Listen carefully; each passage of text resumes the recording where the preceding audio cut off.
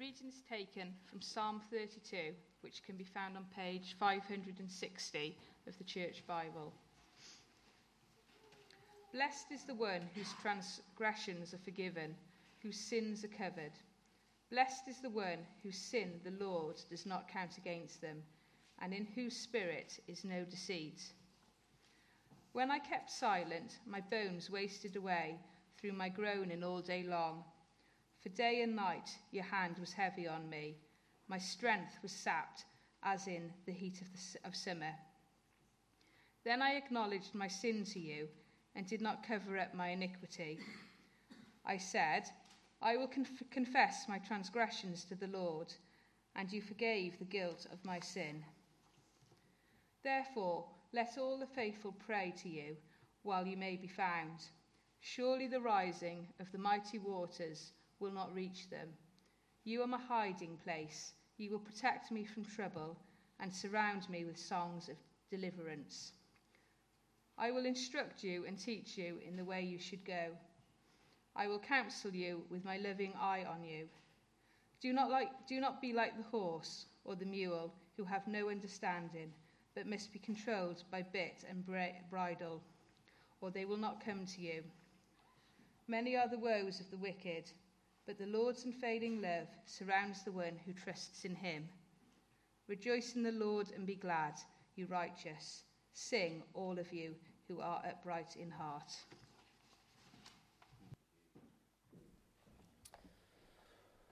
Well, we're going to look at that psalm straight away, so I'm going to pray for us as we begin. Verse 8 of our psalm says, I will instruct you and teach you in the way you should go. I will counsel you with my loving eye on you. Father, we pray that that verse would be true of us this evening, that we would be aware that you are instructing us through your word and teaching us, that the things we hear today and the way we're encouraged to live would be the way that you counsel us with your loving eye on us. We thank you that as we come to read these things and consider these things, we know that you are looking at us with love to please help us to respond in the right way. In Jesus' name, amen. Well, I'm a bit of a fan of hide and seek. I don't play it very often. I'm not a professional. But when I used to play it more and I really decided to go for it, I'm quite a decent hider. So we played a game of hide and seek. I would recommend having a go at hide and seek as an adult. It is still quite fun.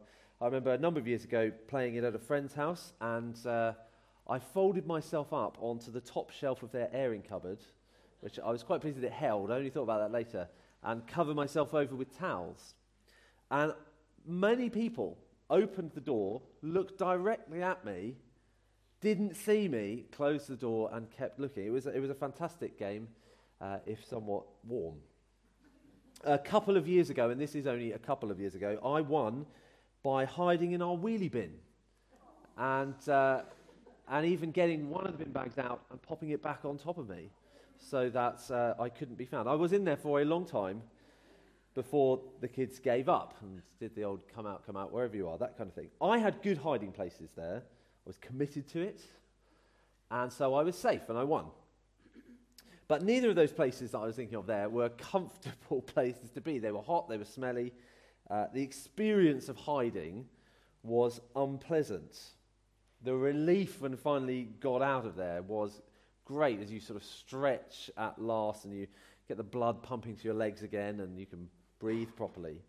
Well, believe it or not, that does have something to do with Psalm 32, because King David talks in this psalm about hiding, and he talks about hiding in similar ways. He talks about hiding in the ways that are wonderful, and he talks about hiding in ways that are horrible, uncomfortable, not a pleasant place to be, a nice place to get out from. That's how he talks about these things, and we'll come to that as we go along. First of all, we're going to see in this beginning bit, it's a bit like how I sounded when I came out of the bin. That sort of joy at finally no longer needing to be in there, as he starts off by saying how good it is to be forgiven. It's so good to be forgiven. It's better than, being just able to stand up straight and being free like that. It is good to be forgiven. Have a look at verse 1. Blessed is the one whose transgressions are forgiven, whose sins are covered. So it's so good to have all of that behind me and done and dusted and sorted. We might ask ourselves, who are the ones who are blessed? Who are the ones who've got it really good, whose lives are going well? Who is it? Is it the people who are very successful? Is it the people who never make any mistakes?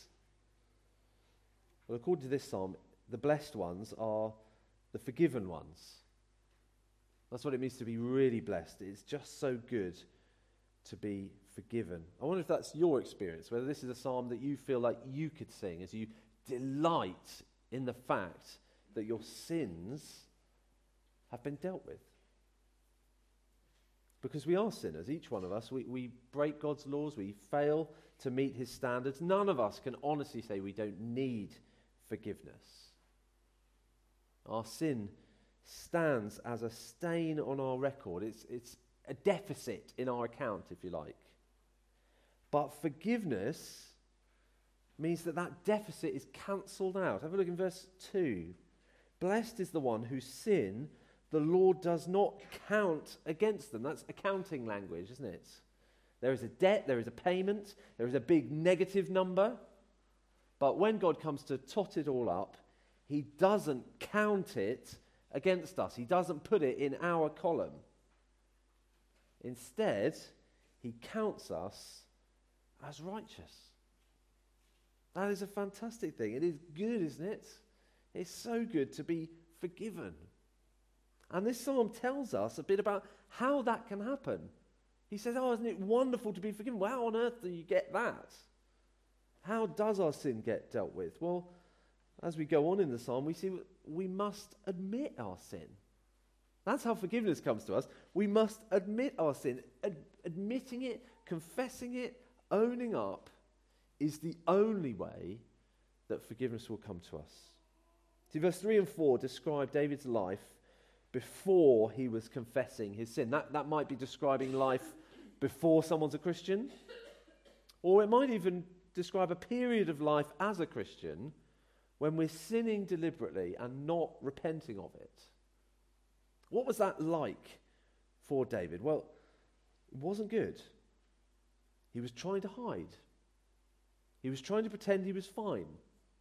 He was keeping quiet about his sins as if God hadn't noticed, and it didn't work. So have a look in verse 3. When I kept silent, my bones wasted away through my groaning all day long. For day and night your hand was heavy on me. My strength was sapped as in the heat of summer. That sense of guilt was overwhelming. He was saying it was like a wasting disease right down to his bones. Or it was a bit like being a traveller in the desert, just desperate for a drop of water, that being racked with guilt. And I wonder, maybe he didn't put it down to guilt at first, but something is not right. He doesn't quite feel himself. His sense of closeness to God is gone. The joy is gone. Instead of God's hand lifting him up, he feels God's hand weighing heavy on him. But still he keeps pretending. He still keeps hiding. It's not a comfortable place to be, squashed down in there, and he stays in there hiding. Maybe this will be fine.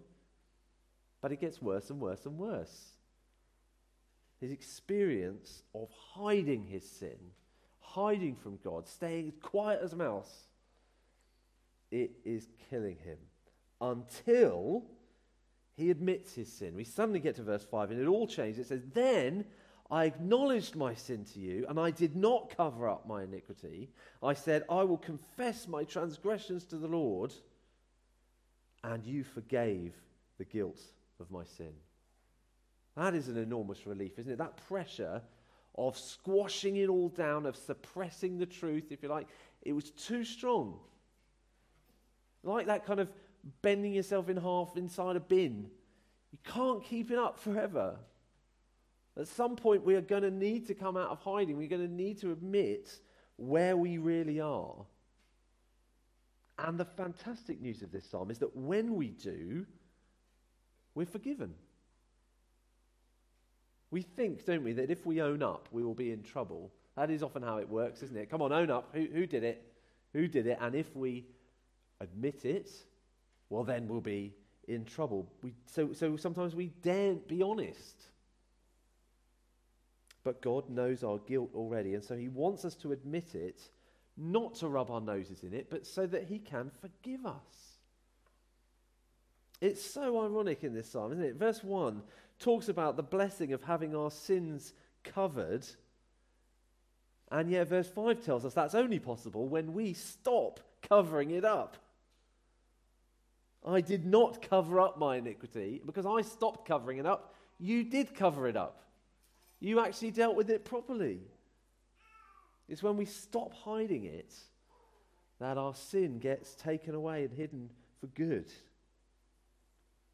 And this is the good news, isn't it? This is not just a thing that David knew. This is what we know today as Christians. This is what Jesus does for us with our sin. In the New Testament, when the Apostle Paul wants to explain justification by faith in Christ alone, this is the psalm that he quotes. So in Romans 4, verses 4 to 8, he's talking about the difference between working for your salvation and just being given it by faith. He says this: "Now to the one who works, wages are not credited as a gift, but as an obligation. However, to the one who does not work, but trusts God who justifies the ungodly, their faith is credited as righteousness." David says the same thing when he speaks of the blessedness of the one to whom God credits righteousness apart from works. And he says, "Blessed are those whose transgressions are forgiven, whose sins are covered. Blessed is the one whose sin the Lord will never count against them." So you see, this is the gospel here, saying that our sins deserve the wages of that work, that is death. But instead, through faith in Jesus, we're given righteousness as a gift. So when our faith is in Jesus, our sin is not counted against us. Instead, his righteousness is counted as ours. And that is total forgiveness, isn't it? Complete forgiveness. And that only comes to people who admit their sin, in whose spirit there is no deceit, verse 2. They are not pretending, they're not hiding, they are completely honest. I am a sinner, I admit it, and I'm sorry. It's only then that there's hope for us. It's a bit like they say at Alcoholics Anonymous. The first step to recovery is admitting that you have a problem. It's the same with this. The only hope we have of forgiveness is coming forwards and admitting it before God, knowing that he forgives our sin in Christ. And so the application is quite obvious, isn't it? What should we do? Well, don't be stubborn. Confess. If when we admit our sins, he forgives us, what are you doing? What are you dawdling for? Let's go and confess our sins. That's where he goes in verse 6, isn't it? Therefore, so I've said all this. That was my experience. It was awful until I admitted my sin and he forgave me. Therefore, let all the faithful pray to you while you may be found. He's saying, pray, admit it. Come before God. Confess your sins. Because when we do that, this becomes true of us. That while there is still time, while he may still be found, we pray to him. And it goes on in verse 6, surely the rising of the mighty waters will not reach them. You are my hiding place. You will protect me from trouble and surround me with songs of deliverance. So when we confess our sins, we find Jesus to be our hiding place. A bomb shelter, a refuge, a safe place above the floodwaters that are below.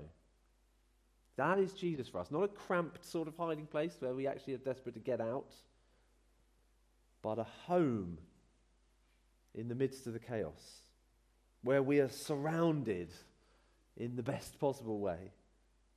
And we're protected, we're kept from harm, we're kept from judgment, we're kept from what we deserve.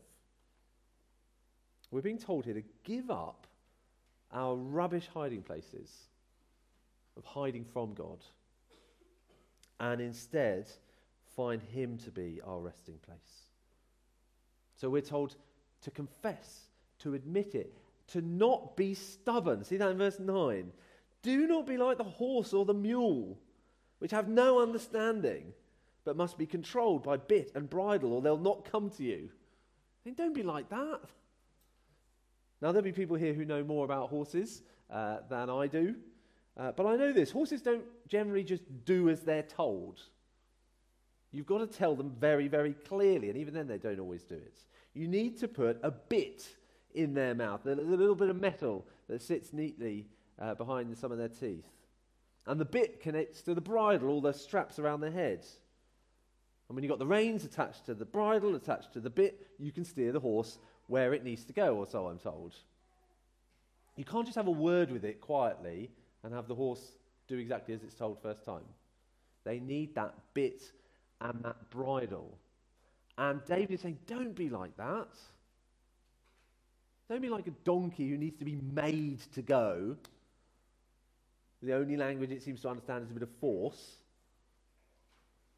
He's saying if that is us, we're stubborn as a mule and digging in our heels and still trying to pretend, God is able to use the bit and the bridle to make us turn. And that's what David was experiencing, wasn't it? That guilt, that loss of joy. He's saying, don't make God have to do that. Don't keep wandering off into sin and requiring God to bring us back with a heavy hand, when we could just turn back to him now. We're being told here, don't be stubborn. Don't be like that. Let's just confess. Let's admit our sins readily, easily, knowing that he's more willing to forgive than we are to repent. Verse 10 talks about how many the woes of the wicked are. And it could be that many of those woes are God's bit and bridle, if you like, trying to turn them around. Except they won't turn. Whereas God's people do respond in repentance and faith without always needing to be dragged, kicking and screaming. There's many of the woes of the wicked, but the Lord's unfailing love surrounds the one who trusts in him. So I wonder, are we currently in hiding? Sinning in secret as if God can't see us? Refusing to turn back and repent? How's that working out for us? It's an uncomfortable place, and it's meant to be uncomfortable because sin is not where we belong. So I wonder whether tonight would be a good time for us to admit that sin. Certainly admit it to God. Maybe we need to have a chat with another Christian as well so we can get some help, get some prayer. But whatever it is, let's not be stubborn. Let's confess. Let's admit our sins. And we do that knowing how good it is to be forgiven. That it is actually a joyful thing. We think I'm having lots of fun sinning and then I had to stop. And that's a shame, but I probably should. And David just turns that completely upside down and says, no, it was miserable, pretending I was fine and squashing it all down. But when I finally admitted it, verse 11, rejoice in the Lord, be glad, you righteous. Sing, all you upright in heart, because we're the blessed ones. We really are. We really are. Not blessed are the perfect, blessed are the forgiven. So why don't we pray that we would find that hiding place in Jesus. Let's pray. Heavenly Father, we thank you for this portion of your word and how it tells us clearly who the blessed ones are, who the happy ones are. It is the ones who know that they are sinners, who are not trying to hide it, but instead are turning to you. We thank you so much for the Lord Jesus, who has done everything necessary to be our hiding place. Please help us to turn away from sin and trust in him now. In Jesus' name we pray.